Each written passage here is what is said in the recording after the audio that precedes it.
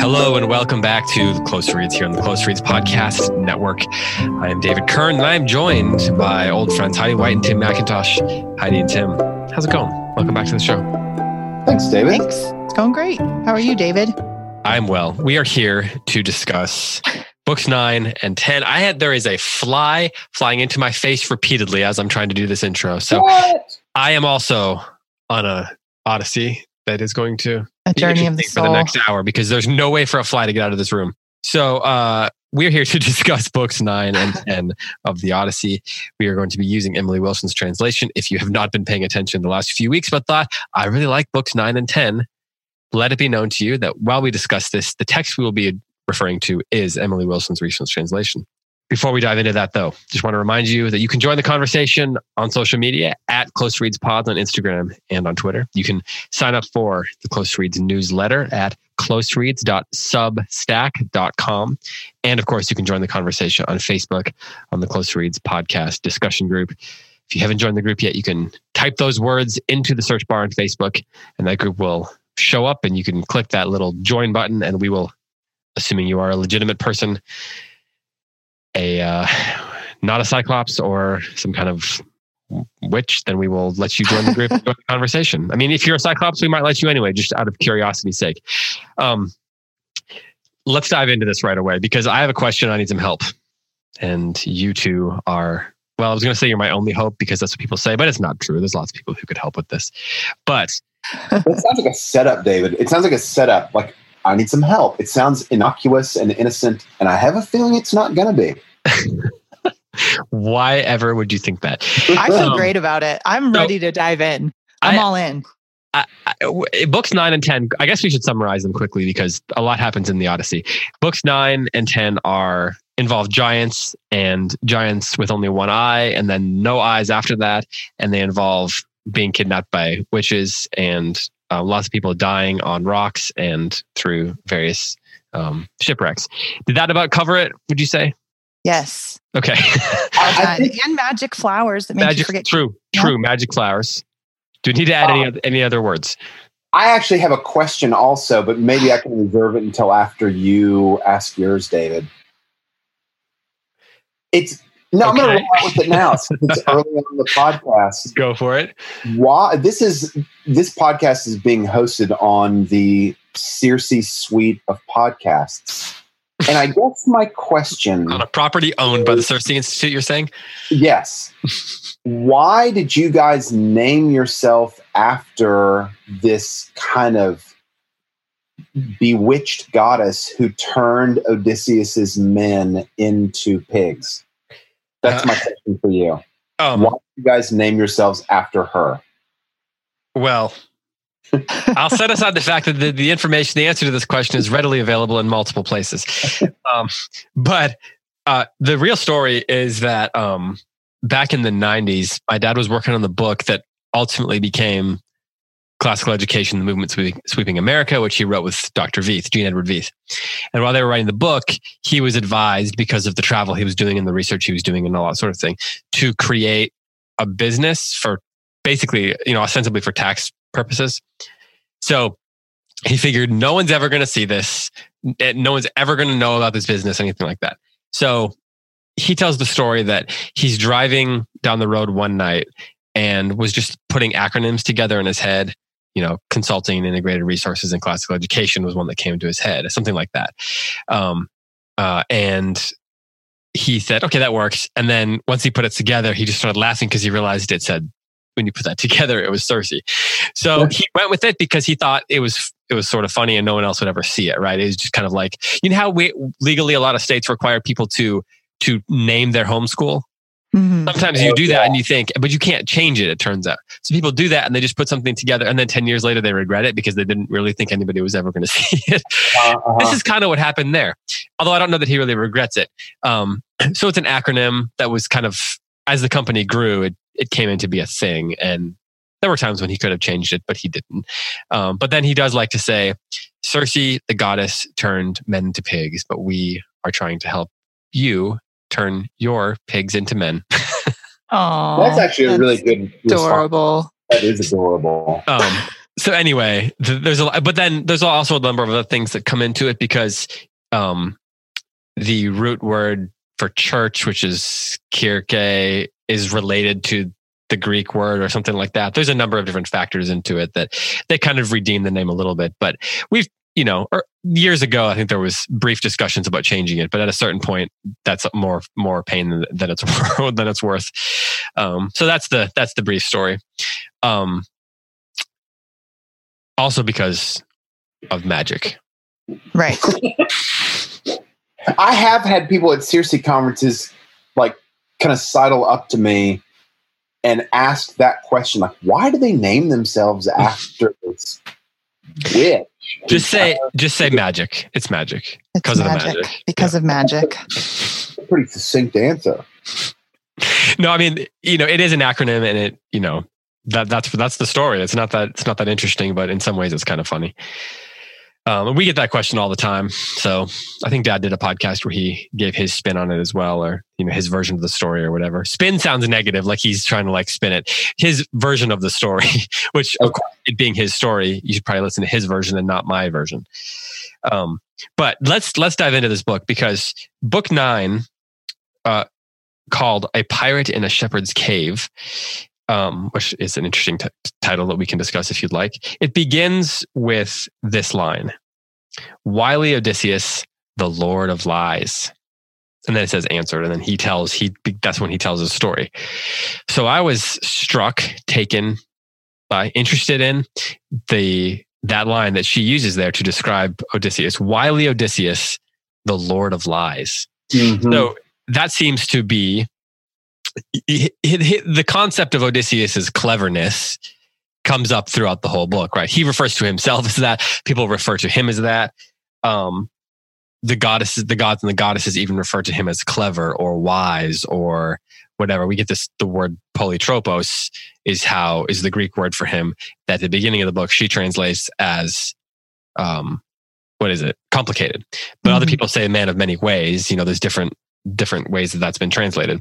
I think Lattimore says man of many ways, if I'm not mistaken. Yeah, that's Lattimore. So here we get this sort of sense of him being a liar being connected to this sense that he's wily. And that precedes him telling the story to Alcinous, or however you pronounce his name, of what he experiences, leading into the story of the Cyclops and then on to the story of Circe, of course. So I was thinking about this concept of him being clever. And then I got to thinking, what does this book mean when it calls Odysseus clever? Like, in what ways are we supposed to see him as clever? And then more importantly, is the reference to Odysseus being clever always a good thing? Is his cleverness, his wiliness, whatever, considered a virtue, like an inherent good?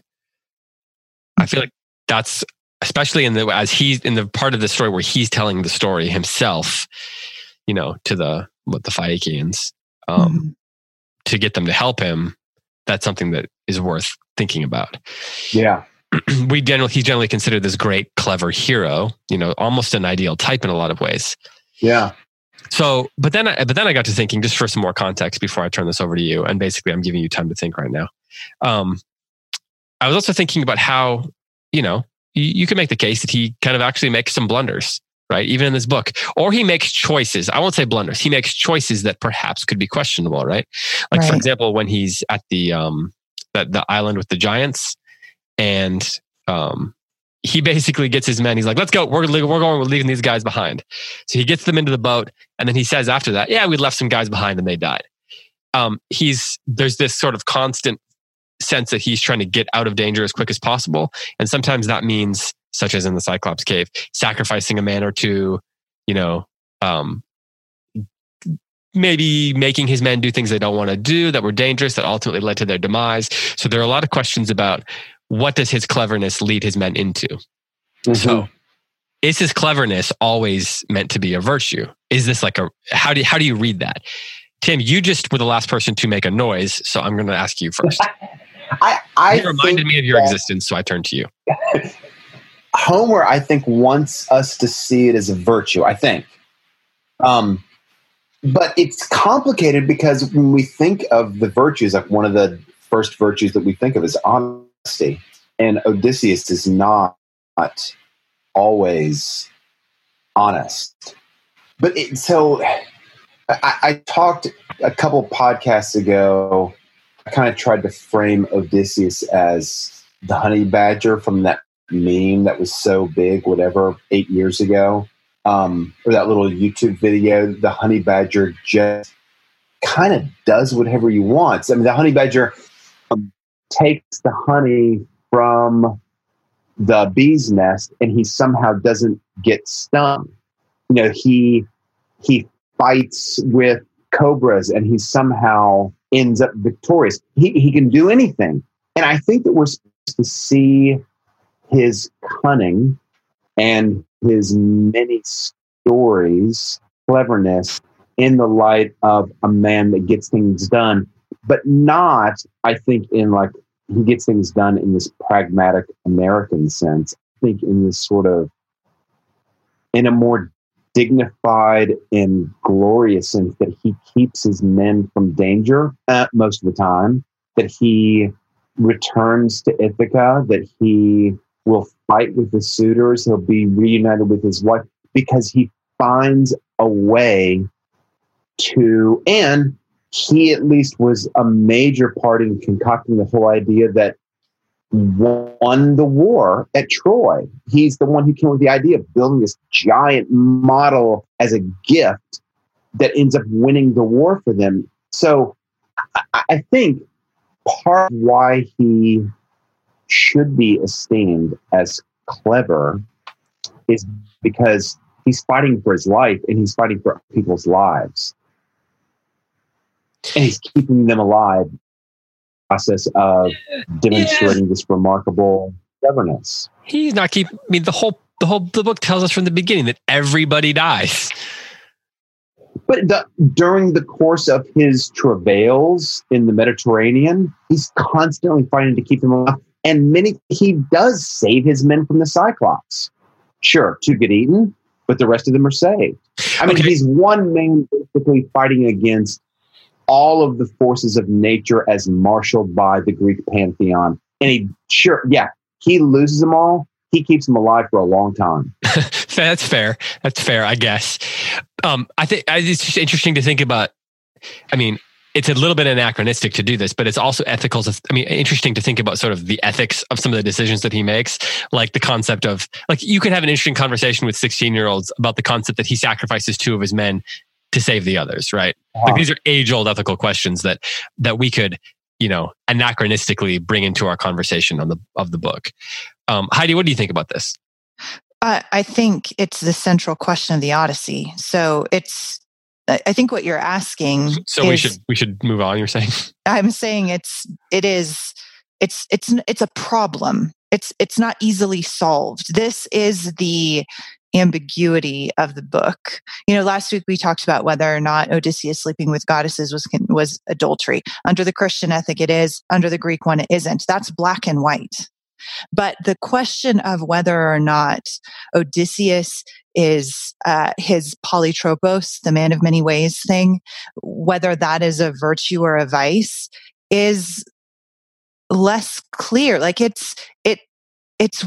is the central question of the book. And I think that we come to a unique crisis point in these 2 books. Like, I think there's a reason why it's coming up now in our discussion of books 9 and 10, that this is the crisis point in which that question overshadows everything. And I'm looking, as you guys have been talking, I'm looking back in book 7 when he first lands in Phaeacia, and book 7 spends a lot of time telling us how carefully Odysseus is paying attention to the surroundings in Phaeacia. So in book 7, it says Odysseus sat patiently and prayed as he's being led to the palace by Athena, who disguises herself as the young girl. It talks about what he's seeing as he goes. Like, he's paying attention. He's looking around him. He's taking in his surroundings. And then on page 211, line 82, it says, Odysseus approached the royal house and stood there by the threshold made of bronze. His heart was mulling over many things. The palace of the mighty king was high and shone like rays of sunlight or of moonlight. And then it goes on to describe the palace and the people who are in the palace and everything he encounters. But he's pausing and taking it all in. It's clear that before he goes in there, he has planned what he is going to say. Mm-hmm. He knows exactly how he is going to tell his story. And the idea is, and again, this is the moral ambiguity that this brings to us, is Odysseus is telling the story slanted. Like he's telling it in a way that is designed to get the Phaeacians to help him get home. And so scholars from that point on have asked the question, was Odysseus telling the truth? And we don't know. We don't know. Well, so if you, my understanding is that we'll get to this later, but when he kind of rehashes the stories with Telemachus and with Penelope, whom he tells the story to twice, he tells it slightly differently than what he tells to the Phaeacians. My dad apparently believes or has a theory, and I'd have to have him come on to explain it because I don't know exactly what his textual defense is. He has a theory that much of what happens in the story to the Phaeacians never happens. That like a lot of it is him, Odysseus, making the story sound more epic, no pun intended, to win the favor and services of the Phaeacians. Right. And that's a pretty common theory. Lots of commentators say Odysseus made the whole thing up. Like none of it's true, or if it is true, it's slanted. So, but again, this is a story, and this is a story within a story within a story. Like we're several layers down at this point. And so that, and over the years, depending on the cultural context and the religious context, people interpret that differently. Dante puts Odysseus in the 8th level of hell for being a liar and for fraudulently throwing his men to the wolves. And so there's even in other great literary people, the Aeneid portrays him as a liar. Exactly. Virgil, yes. Like, so Odysseus has been morally ambiguous. Ambiguous. Again. Morally ambidextrous. He's ambidextrous. There were so many layers to it that he had to add a syllable. I love it. To just go off that's the how rails ambiguous. There. But that's what's interesting about it. And I would say if you're going to judge him negatively for something, it's got to be this. Leave the adultery thing aside. Let that go and focus on whether or not Odysseus is being the man of many ways, the complicated man, that the man who will do anything to get home. Let that be the moral ambiguity of this story. There's been some, I don't know if controversy is the word, but lots of debate about whether Emily Wilson should have translated that opening line, Polytropos, as complicated. And the more I think about it and the more I read her translation, the more I like that she did that. I don't know if I would have chosen that specific word, but I think when you get a line like, when you get a translation like what Lattimore did with Man of Many Ways, it emphasizes the concept of his journey, like actual path, so to speak, that he's taking. I know it's on water, but you know what I'm saying? It emphasizes the fact that he's physically lost and trying to make it home, which that is a key part of the story. But the concept of him being complicated, I think, gets in some ways at more the soul of the word polytropos than like Man of Many Ways does. And it gets at kind of like the complex character that you're describing, Heidi. So, that comes back to here in this opening line of 9. He's wily. He's a wily Lord of Lies. And she's clearly, based on using her use of parenthetical, making a connection between the concept of wily and the concept of lying, between cleverness and lying. And like to call him Lord of Lies, how does Lattimore translate that? Do you know about any other? I meant to look it up because I think this is a bit too negative. But I didn't end up getting to it. So, but I think that that's my struggle with Emily Wilson is I feel like she's so on the nose with, if there's a way to translate something that casts him negatively, she does it. And so I not necessarily, I think, because she doesn't like him. She obviously loves the book. You don't spend your life translating something you don't love. But she's trying to emphasize ambiguity. Yeah, she's emphasizing the ambiguity so much that I think a lot of her translations end up being pretty on the nose negative. This is very negative. So cunning is, when he calls himself cunning, he's referred to as cunning. That could be, I think that's probably the closest thing we're going to get to.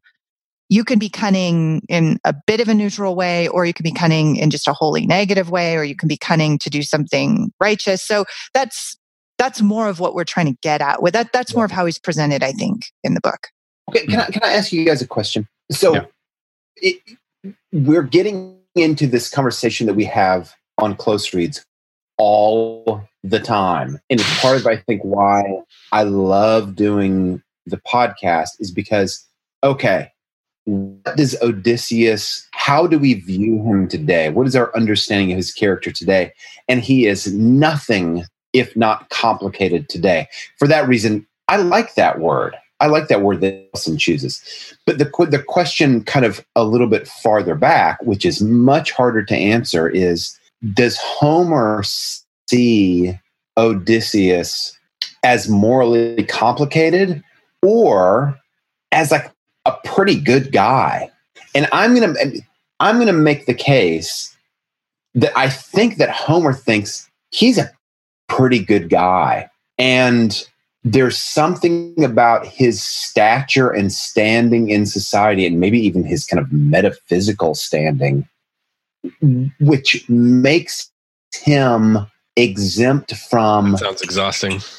That's not right. I don't want to say exempt from like the rules of truth telling, because I think that his stature makes him a rule maker more than it makes him a rule follower. Now, I sound a little bit like it's a kind of, if you know Nietzsche, it's a kind of a Nietzschean kind of view. Like there were these great heroic characters before classical Athens, and they strode the world and they didn't care what people thought. And I think Nietzsche's actually kind of creating these. I don't think he's actually historically quite right about that.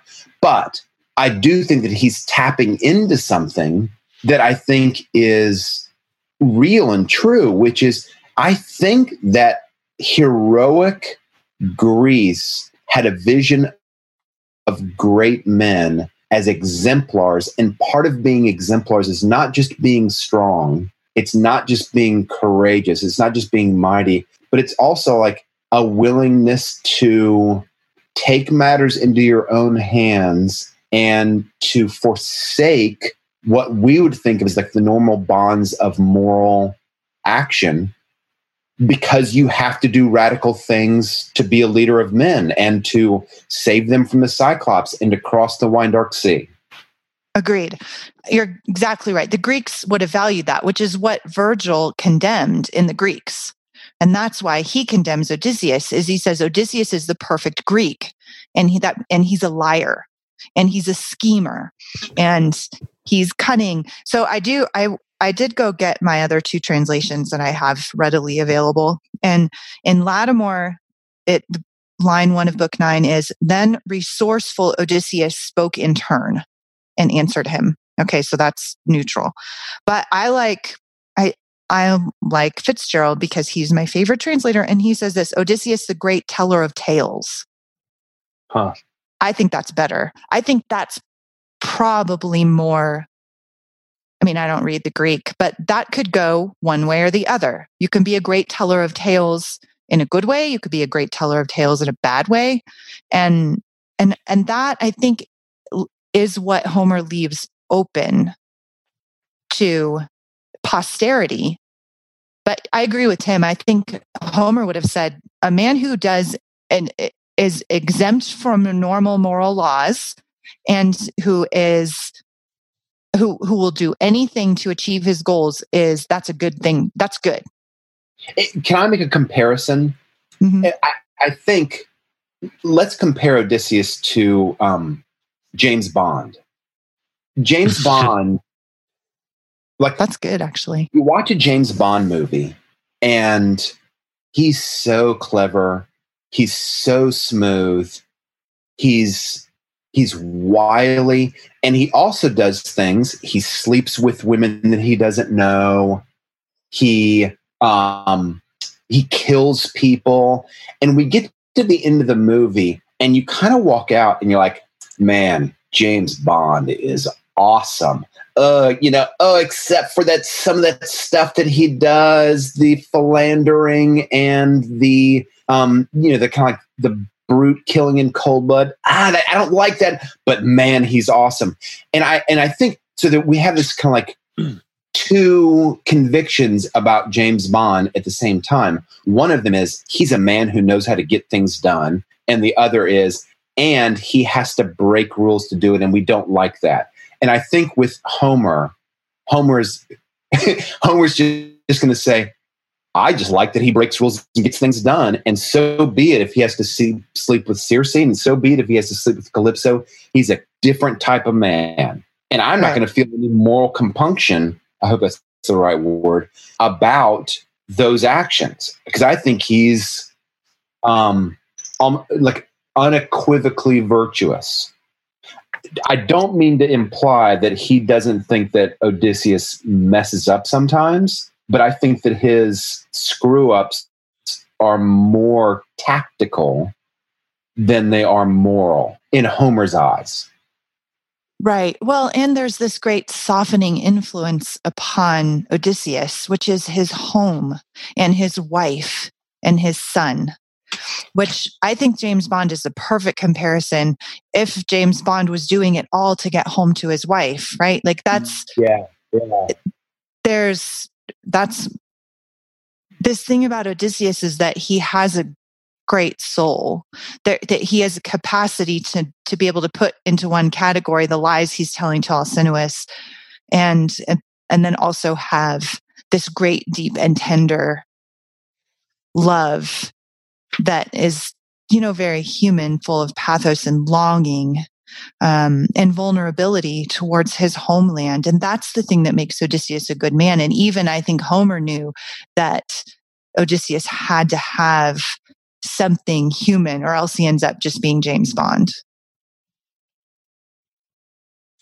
The James Bond comparison is interesting because it says so much about, you compare these great characters, these sort of legendary figures in any great work of art, and you begin to really get at what a culture values in, or considers heroic, or values in a hero, or whatever.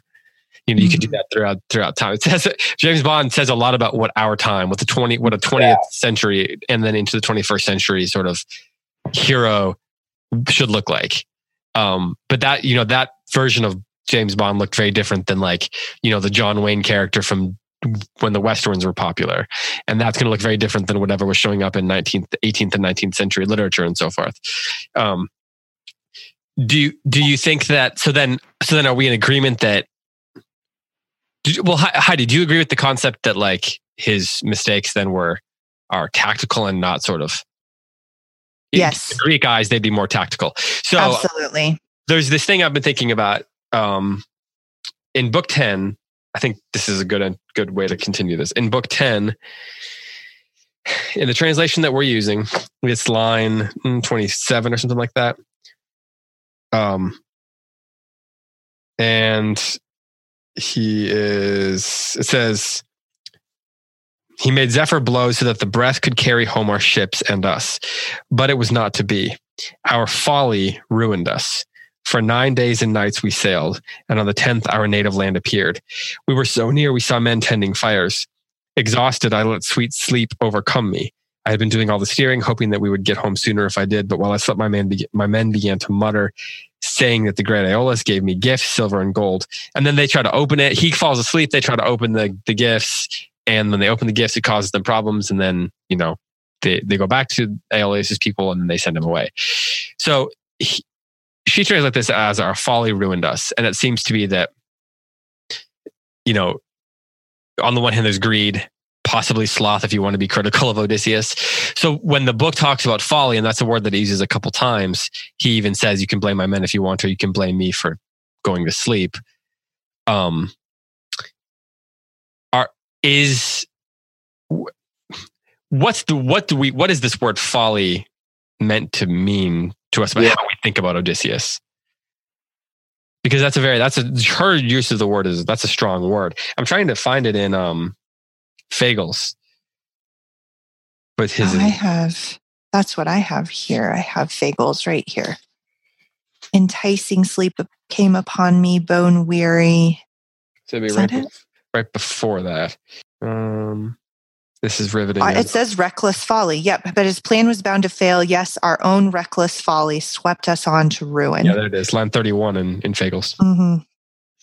So there's folly again. Reckless folly here. It ruined us. So the word ruin and the word folly are in both of these translations. I don't know what, the other ones say. Tim, folly's in Lattimore too. So it just must be folly. I guess so. So anyway, that creates a paradox for us, right? That we have this concept of ruining folly that ruins them. That's a strong way of putting it. Our folly ruined us. And then the other side, we have his cleverness. The concept that he's wise or what's the other word that you said that was in Fagles that you liked, Heidi? Cunning the teller of tales. Yeah. Cunning. Yeah. So he's cunning, he's wise, he's clever, all these things. And yet under his watch, both because of his own decisions and because of the decisions his men make under his watch, their folly ruins them. And there's a pretty deep paradox in the story there that I think is, in some ways challenging. Tim, do you see that, or do you not? Am I overthinking Do this? I see that folly as Homer implicating Odysseus for a moral failing? Is that the question? Well, am I right to think of it as kind of paradoxical, given that we're supposed to also see that he's cunning? I guess is maybe the first question. Right. I mean, so we're kind of back to the issue of whether or not his failures are moral or tactical, which I almost want to say that the Greeks didn't think in terms of morality. And I keep stressing this point that the Greek virtues are pragmatic. So like when he says he's going to be a stoic and just right by my life stay among the living like a stoic. Exactly. Should I be stoical? Should I drown myself, or should I let come what may? But the Greeks were so fatalistic. This idea of moral goodness is not the same. They didn't think about it the same way we did. They would think about it in terms of what does Odysseus need to do to get home, because his country needs him. I mean, they thought of it in terms of his family, right? Like Penelope needs him and Telemachus needs him, but it wasn't the Christian ethic. Okay, so let's go. Let's just view it purely as tactical then. Yes. Even if we view it purely as tactical. Yeah. Before we go on, I want to say something. Heidi's exactly right. I think there's another key difference between the way that a contemporary person, even a contemporary Christian, thinks about morality and how Odysseus thinks about morality. I think Heidi's exactly right. The Greeks are not thinking in terms of, I have like moral categories over here and tactical, pragmatic, categories over here. These are different sorts of things. No, I think it's kind of all grouped under more practical concerns for the Greeks. But there's also a key difference in that there's a very strong, how do I say this? When it's not as if the Greeks don't think about like honor and good behavior and things like that. So they're moral categories that they're trafficking in, but those categories are never untethered the individual from the community. That's right. It be family or the town, or later, especially for Plato and Aristotle, the polis, the city-state. So we are used to thinking ourselves as somewhat autonomous moral agents that owe duties to different groups or individuals or organizations. But like my moral behavior is sort of self-determining with reference to something like the Ten Commandments, Christ's injunction to love our neighbor, et cetera, et cetera. But I think for the Greeks, it's the idea of an autonomous self that is like exercising moral duties. That's that's crazy talk. There's not this like big differentiation between the individual and his family, his polis, his community where he lives. And those things are bound so closely together. Right. I think that's true. So then here, the folly is that he sailed for 9 days without resting because he was so eager to get home, right? Is that his folly? Well, I mean, part of the folly is they open the thing that they're not supposed to open. Well, right. But he implicates himself. He says, our great folly. And all he did was go to sleep because so his plan was bound to fail. Yes, our own reckless folly. I'm reading from Fagles. That's not the right translation, but that's... Our folly ruined us. For 9 days and nights we sailed, and on the 10th our native land appeared. So they're within sight, and then he falls asleep instead of continuing to row. And then it certainly reinforces that he's not a god. Yes, and that's what I was just about to say. It's his humanity here. He can't keep going because he's human, not a god. So there's always that tension with Odysseus. And maybe his folly is that he overreaches himself here just by not sleeping sooner. It's something so little, but it represents kind of what we're talking about his is the fact that he's so smart, so strategic.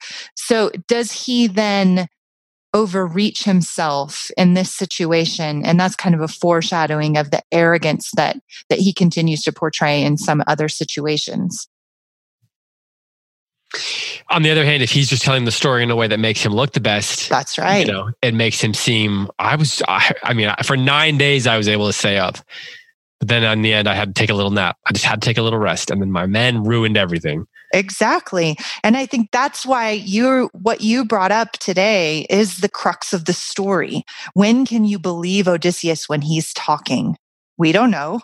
We know he lies sometimes. That's very clear. So it's the reader then. This is how Homer's so brilliant, right? The reader decides, I'm going to believe him here, but not here.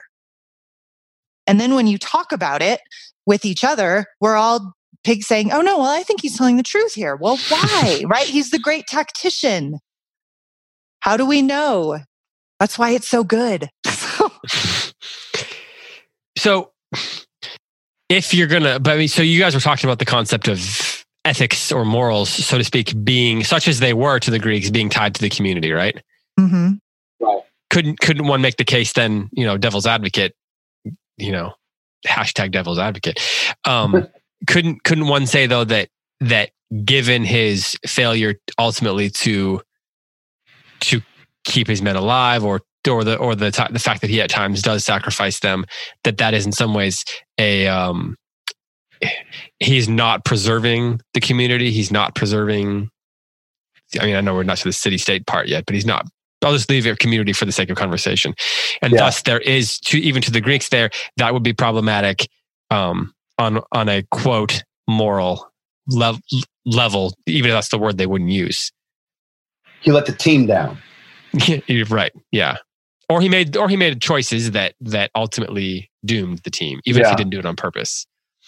Well, I think that's, as I said, devil's advocate. Sure. No. And I think that's a very modern reading of the story, right? Everybody matters just as much as Odysseus. And so he let his men die and whatever. But and I'm not saying that I'm not dismissing that, but because I'm a modern and I live in a democratic society. You care about people as individual human beings. But the king, like Odysseus needs to be home. It is not the men that are going to make the difference in Ithaca. It's him. It's his presence. And that again goes back to why the Telemachy comes first. That Homer tells us who are the important people in this story worth saving from the very beginning. And it's Penelope and Telemachus and Ithaca. And so by the time the men come along and start dying, what they are expendable resources that add to Odysseus's grief and troubles in getting him home. Their deaths are not personal. We barely know any of their names. We know a couple of their names. That's it. And the ones that we do know are portrayed fairly negatively, so we don't really care when they die. So, and I think smart by Homer. Smart. Exactly. Thinking like a craftsman, the whole point is Odysseus needs to get home and stabilize that country. And oh, by the way, he's great souled because he actually loves those people. And so now it's human.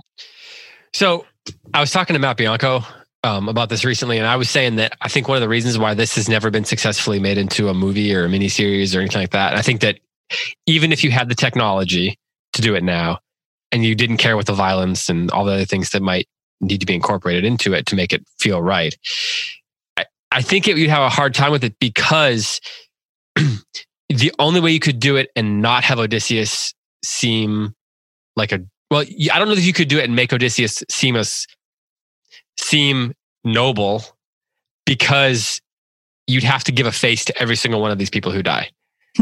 They'd have to be an actor. They'd have to have a character's name. There'd have to be an interaction, because that's how movies and TV, that's the nature of the form. And so when you give them a face and you give them an actor and you give them a voice and they have interactions, then as soon as you sacrifice them, that becomes, to a modern viewer, an ethical choice that you could not help but judge Odysseus for. Mm-hmm. So it's almost like the form itself may be completely antithetical to the ethos in which the story was told. Mm-hmm. I think that would make it really complicated. Anyway, we can move on now. David, do you think, I'm going to pull James Bond back into the discussion.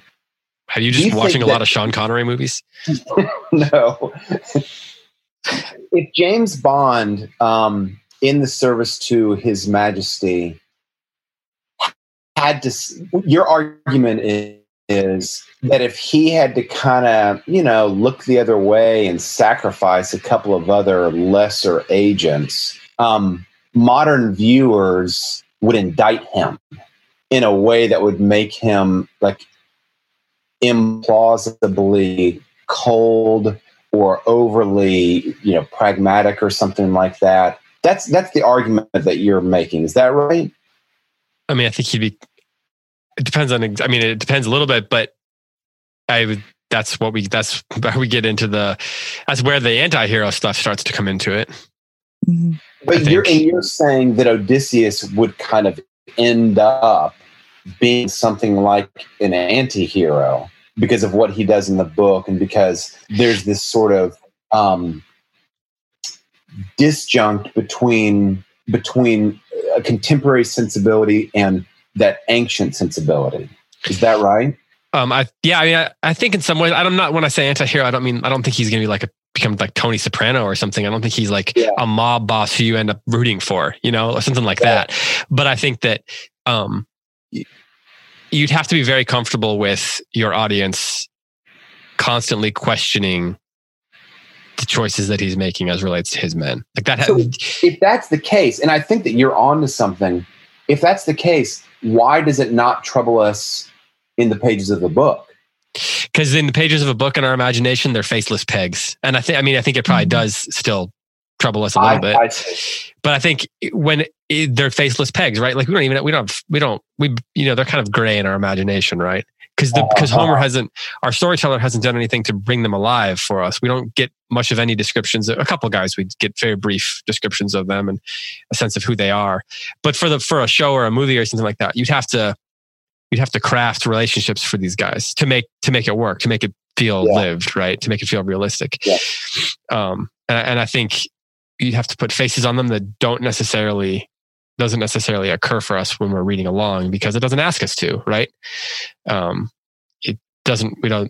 just kind of like guys hovering in the back of a cave without, they all look the same, like on a video game when the crowd, like if you're playing an old 1990s,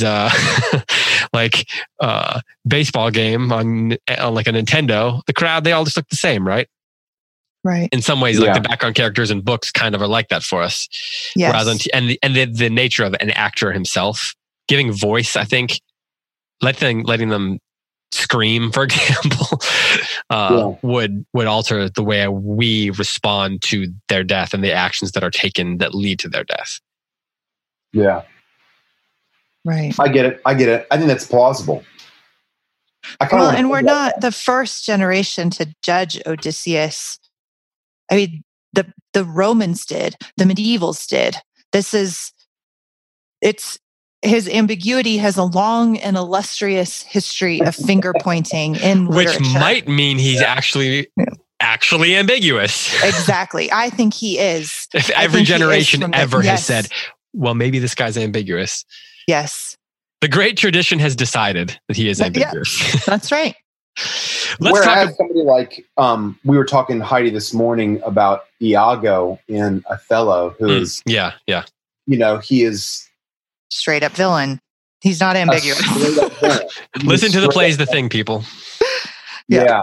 And I think no one is going to argue that Iago he's misunderstood. He's ambiguous. No, he's like unequivocally sort of demonic. Villainous. Yeah, it's different than Odysseus. Yeah. Before we go, we're at 55 minutes already. Before we go, let's talk Circe. We can't gloss over.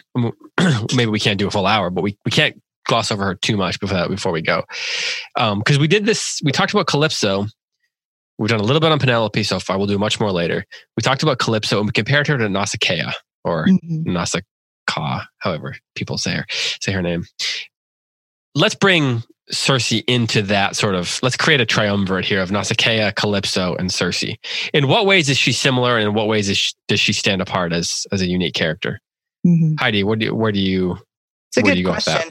So Odysseus likes Circe. That's the big difference in terms of his response to the woman. He stays there for a year. And the language he uses to describe Circe, to tell the story of Circe, again, he's telling this story in Phaeacia. So it is a story within a story. He is unashamedly saying to these people, I want to get home to my wife. I deeply love my wife, but I did stay for a year and tarry in the arms of a goddess, and she helped me on my way. He presents her pretty positively after they start sleeping together. And she's helpful to him. She helps him get home. She tells him the secrets of going to the underworld, which we haven't talked about on the podcast yet. We'll get there next week. So there's a much more positive experience between Odysseus and Circe. Now, his men are going to have a very different perspective on her, especially at the beginning, because she turns them into pigs. So, but that's at least one difference. Tim? I don't know that I have anything more to add about Circe. I think Heidi just pegged it. To be honest, I'm over here worrying that we're an hour in and we haven't talked about the Cyclops, which we'll get to, I know. But I was a little bit preoccupied with my worries about our neglected Cyclops. I mean, neglecting the Cyclops seems like the right thing to do. That's what the Cyclops people did. That's exactly what they should have done. Yeah. Sorry, I was just being a bad podcast commentator. Because, I was. Well, I have to own that. Okay, let's do this then, because it's funny you mentioned that, because as I was reading, I was thinking these two books together are sort of interesting. To compare even the experiences between Cyclops and Circe, like that Odysseus has with each of them, because they're both sort of dangerous, right? And they both involve livestock. Yeah, they do. And they are the most famous. Like most people, even if they haven't read the Odyssey, somewhere along the way have heard through the grapevine about the Cyclops and about the witch.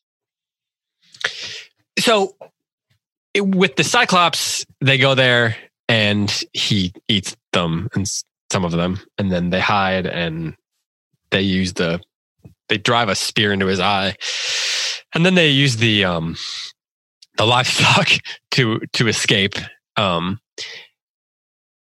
And in some ways, he's sort of, you almost feel sorry for him when they leave. I don't know if that's just me. But you kind of have like, I kind of had some, I was like, man, he lost his eye. Like, man, he only got one of them. And then, they go to Cersei, and Cersei, in both cases, it's very dangerous. The big difference though, is that with Cersei, the reason they survive is because a god comes. Mm-hmm. That's right. It's the Cyclops. Yep. It's his cleverness. Odysseus, he does throw some of his men to the, well, not the wolves, but you know what I mean. And then, but in the end, they get away because he concocts a plan, and that's one I would like to see on a movie. And then with Cersei, though, the only reason he escapes is because of Hermes, right? Right. Yep. So yes. It's not his own cleverness. They're two very different escapes. Tim, were you going to say something? I think part of what's interesting about the Cyclops is because the action is thrilling, because we get to see Odysseus at his perhaps most clever. But also, I think the Cyclops is meant to be a sort of idealized stand-in for a barbarian for the Greek eyes. In Greek eyes, pardon the pun, eyes. The Cyclops live alone. They live alone. They have no community with each other. The Cyclops' response when the men step into his cave, his opening lines to them are hostile, full of antipathy, as opposed to these great kings that we've met through the eyes of Telemachus or Odysseus. The kings welcome their guests before they even know who they are. The Cyclops is the exact opposite, inhospitable from the beginning. And so for me, we get this introduction to like the cyclopic way of life at the bottom of 243 and up to the top of 244. I'm going to read it. So beginning in line 112, they have no councils, have no common laws, but live in caves on lofty mountaintops, and each makes laws for his own wife and children without concern for what the others think. The distance from this cave is another across the water, slantways from the harbor, level and thickly wooded. Countless goats live there, but people never visit it. No hunters labor through its woods to scale its hilly peaks. There are no flocks of sheep, no fields of plowland. It is all untilled, unsown, and uninhabited by humans. Only the bleating goats live there and graze. Cyclopic people have no red-cheeked ships, and no shipwright among them who build boats and enable them to row to other cities, as most people do, crossing the sea to visit one another. I think you can kind of like read between the lines there what Homer thinks is normal and good and right, and the Cyclops gets none of it right. He gets none of it right. He's the antithesis of the Greek ethos. Yes. And he can't see because of it. Or right, he can't see because of it. Can I ask a question about that? Is the Cyclops way of life because they only have one eye? I mean, is that what you think? That's what we're supposed to? I mean, am I reading too much into that, or is it the other way around? I don't know, but my understanding of why the Cyclops have one eye, and I suspect there are multiple myths behind it, but the one that I have heard is that they traded an eye in order to receive the ability to see their future, particularly their death. Mm-hmm. Have you guys heard that? I mean, yes. Okay. So I don't know if he knew Odysseus was coming to blind him. He knew that. Yeah. Well, he should have killed him when he had the chance then. Well, he was no man at that time. Yeah, because Odysseus tricked him. Yeah, well, his future didn't involve being able to see what people look like, I guess. He traded in an eye to not be able to see. That was clever. That's the irony. That's the brilliance of this story, what you just said. So, yeah.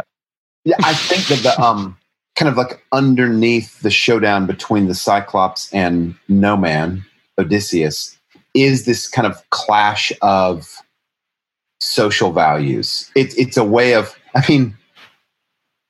it's a way of Odysseus saying, hey, we live in community. We do this together, and we're more clever than you, and we're gonna win. You know what I mean? It's do you guys know the funeral oration by Pericles? Yeah, like from memory. Yeah, can you quote it for me, David? Can you give me 30 seconds real quick? Should we call it up to mind? It? Yep. It's a clash of values in which Pericles is extolling the Athenian way of life, and he's comparing the Athenian way of life with the Spartan way of life. And the Spartan way of life is built on military valor, and the Athenian way of life is based on an enjoyment of life. And yet the Athenians are still going to beat the Spartans. It's like part of the reason that speech is so powerful is that Pericles thinks that the Athenians can have their cake and eat it too. And he's right. They're going to beat Sparta, and the Spartans are going to suffer in sleeping in hard beds in dormitories meant for militaristic service. Not the Athenians. They enjoy art, they enjoy food, and they win at war also. And I kind of get that feeling a little bit, even though it's totally anachronistic. This is like several hundred years before Pericles speaks, that Homer is kind of celebrating the Greek way of life. Has all these wonderful aspects to it. We live in community. We have neighbors. We make laws for one another that bind each other together. The Cyclops has all the advantages of just kind of like doing whatever he wants to do, and he still can't beat us. He can do whatever he wants to do. He still can't beat us. Well, so on 244, I love what you're saying, because this strike brings something to mind. It says, well, I guess on 243, starting with line 120, no hunters labor through its woods to scale its hilly peaks. It's talking about the island where the Cyclops live. There are no flocks of sheep, no fields of plowland. It is all untilled, unsown, and uninhabited by humans. Only the bleating goats live there and graze. Cyclopic people have no red-cheeked ships, and no shipwright among them who could build boats to enable them to row across. This is what you read. And then it says, with boats, they could have turned this island into a fertile colony with proper harvests. And it says there is flat land for plowing, and abundant crops would grow. There's richness underground. The harbor has good anchorage. And he lists all these things. And you almost hear Odysseus saying, oh, Ithaca is a wilderness, and look what we did with it. If we had this island, we'd be unstoppable. Like, imagine what we could have done with this place. And in some ways, it's kind of like an even poorer man. Like, Ithaca also is kind of a rocky place and stuff like that. But it maybe doesn't have all the benefits of the Cyclopic island, or whatever that island is called. But so that's really interesting what you're saying there, because that it's pretty clear then that Odysseus is buying into that, what you're saying there. He's saying, he's telling the people, he's telling the Phaeacians anyway, he's telling them, if we had this place, imagine what we could do. And they're wasting it. Yeah, they're wasting. They have lack of vision for what this place could be. Nice, David. Lack of vision. And that's exactly think right. Go ahead. The heart, I'm sorry, Heidi, I'll shut up in a minute. I've been like rambling today. The heart of what makes them different is the Cyclops live alone. They only live for themselves. The Greeks, they live for each other. They bond with each other. There's this kind of relief picture. They even make laws with each other in mind. And that's what like keeps them together as a community. And the Cyclops, they don't get it. The Cyclops sounds more like the gods than the Greeks. In some ways, that's true. Living on their own without a community, without a polis. So we have talked a lot about Odysseus's moral ambiguity today, and I'm going to take a stand here. I love Odysseus. I do think he's an ideal type. I'm a huge proponent for reading him favorably in the Odyssey. And this little anecdote, which is crucial to the story, I'm going to piggyback on what you both have been saying and say Odysseus lives and dies by this code of honor that you guys are talking about, this code of community, and that even in the face of this, on the next page, on page 247, his men urge him to steal food from Polyphemus. They don't know it's Polyphemus. They're just there. They see how much he has.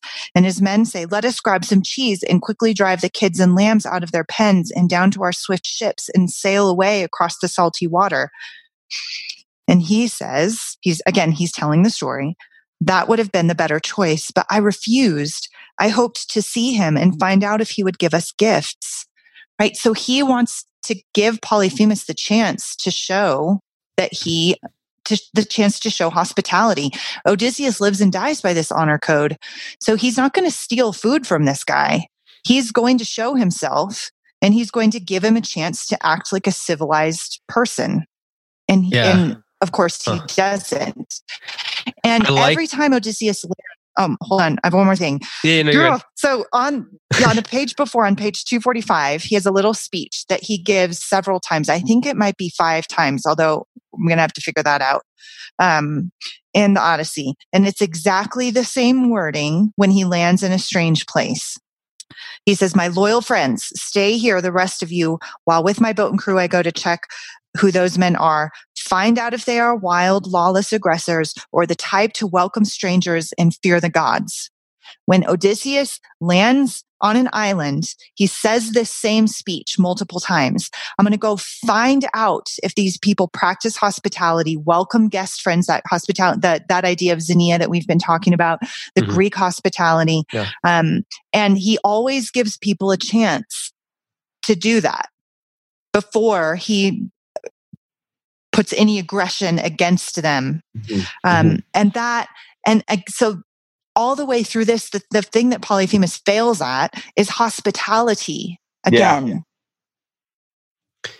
I love that it said that she translated this, that would have been the better choice, but I refused. Yes. Because in some ways it shows like I could have done the more expedient thing.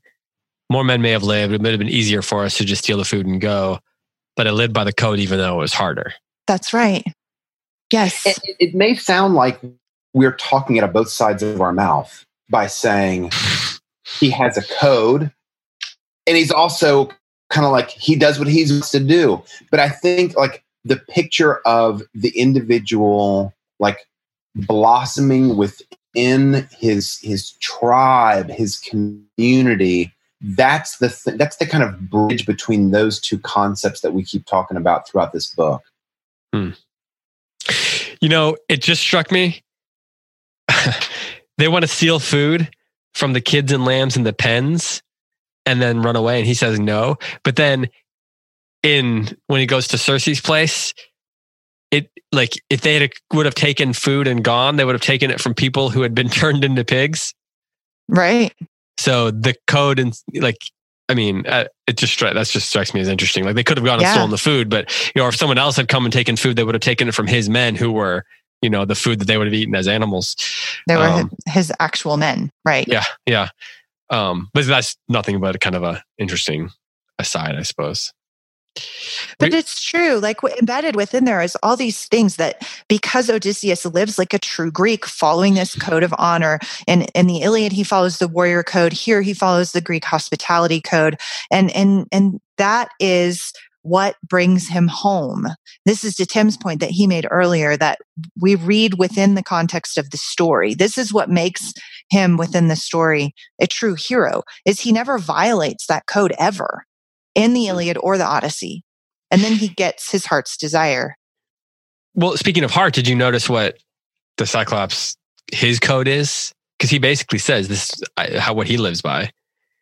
He says in 278, I do the bidding of my own heart. Mm-hmm. Yeah.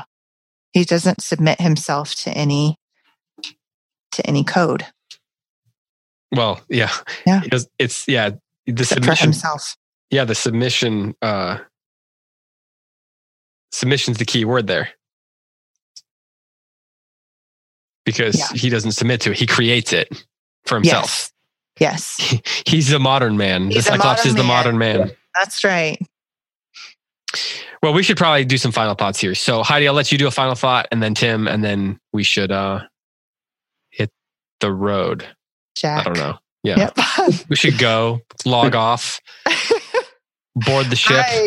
I do have a final thought. It is that I think that when Odysseus leaves after he has tricked the Cyclops and when he is sailing off with his men and they urge him to sit down and he says, "No, I will not." And he stands up and he tells this Polyphemus his name. I think that's the crux of the Odyssey. I think that's the whole story right there. And when I teach this, I'm teaching the Iliad right now. We're about to do the Odyssey. This is my favorite thing to teach. I have my students write an essay on this. We talk about this the whole time. Should Odysseus have told Polyphemus his name?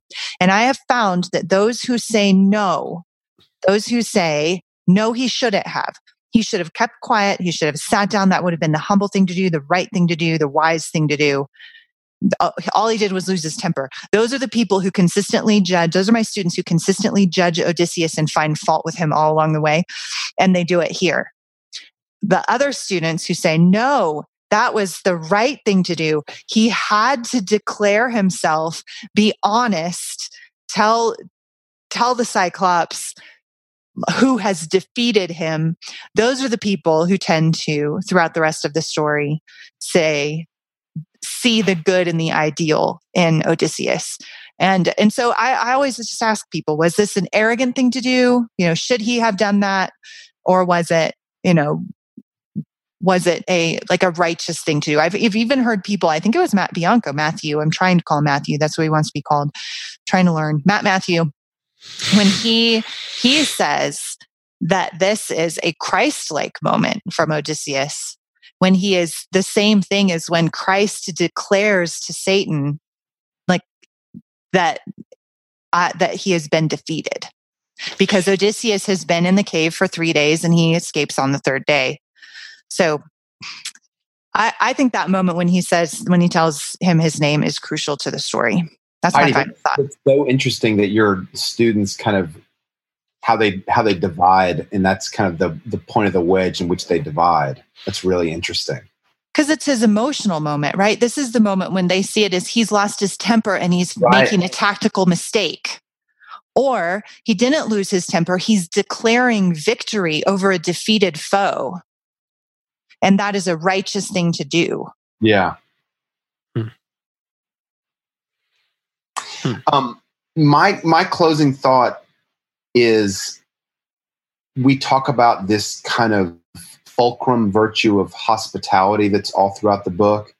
And I just want to say, like, I have, when I think of hospitality, I think inviting people over after church on Sunday and making a meal for them, which is hospitality. But I think the form of hospitality that the Greeks are trying to embody involves a little bit more. It's scary. Like the next time you're driving down the road and you see someone at night and they're walking down the road with a backpack on and you don't know really anything about them. Imagine inviting that person into your home. That's the kind of thick hospitality that the Greeks are after. It's not just making a nice meal, but it's also potentially dangerous. You don't know who this person is. You don't know what they're going to do when they're inside your house. Right. There's a lot going on in this book, huh? Yeah. There's a couple things. It's just the best. I'm loving this series. So, speaking of the fact that this is a series, we are going to discuss books 11 and 12 next week. And then after that, we're going to do a 4-book section. 11 and 12, I believe this completes Odysseus' story to the Phaeacians. That's right. Am I right about that? Yes. But at the end of 12, he's finished and the rest of the story continues. So we'll do that. Remember, if you have questions or anything like that, you can post them on the group, send us an email. We'll get to, if you send us something direct, we'll try to get to it as soon as we can. And of course, if not, we will be doing our Q&A episode at the end. So we'll post a thread for those, but join the conversation if you like. There's already lots of good conversation on the Facebook group. Feel free to start threads that cause trouble if you like, and Heidi and Tim and I will stay out of the way and let you guys argue with each other. we'll be like the gods, the Greek gods, and we will sow seeds of discontent or something.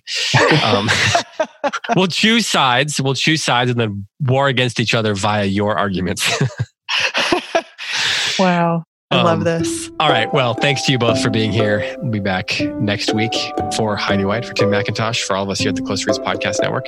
I'm David Kern. Thanks for listening. Thanks for reading along. Happy reading. We'll talk to you next week.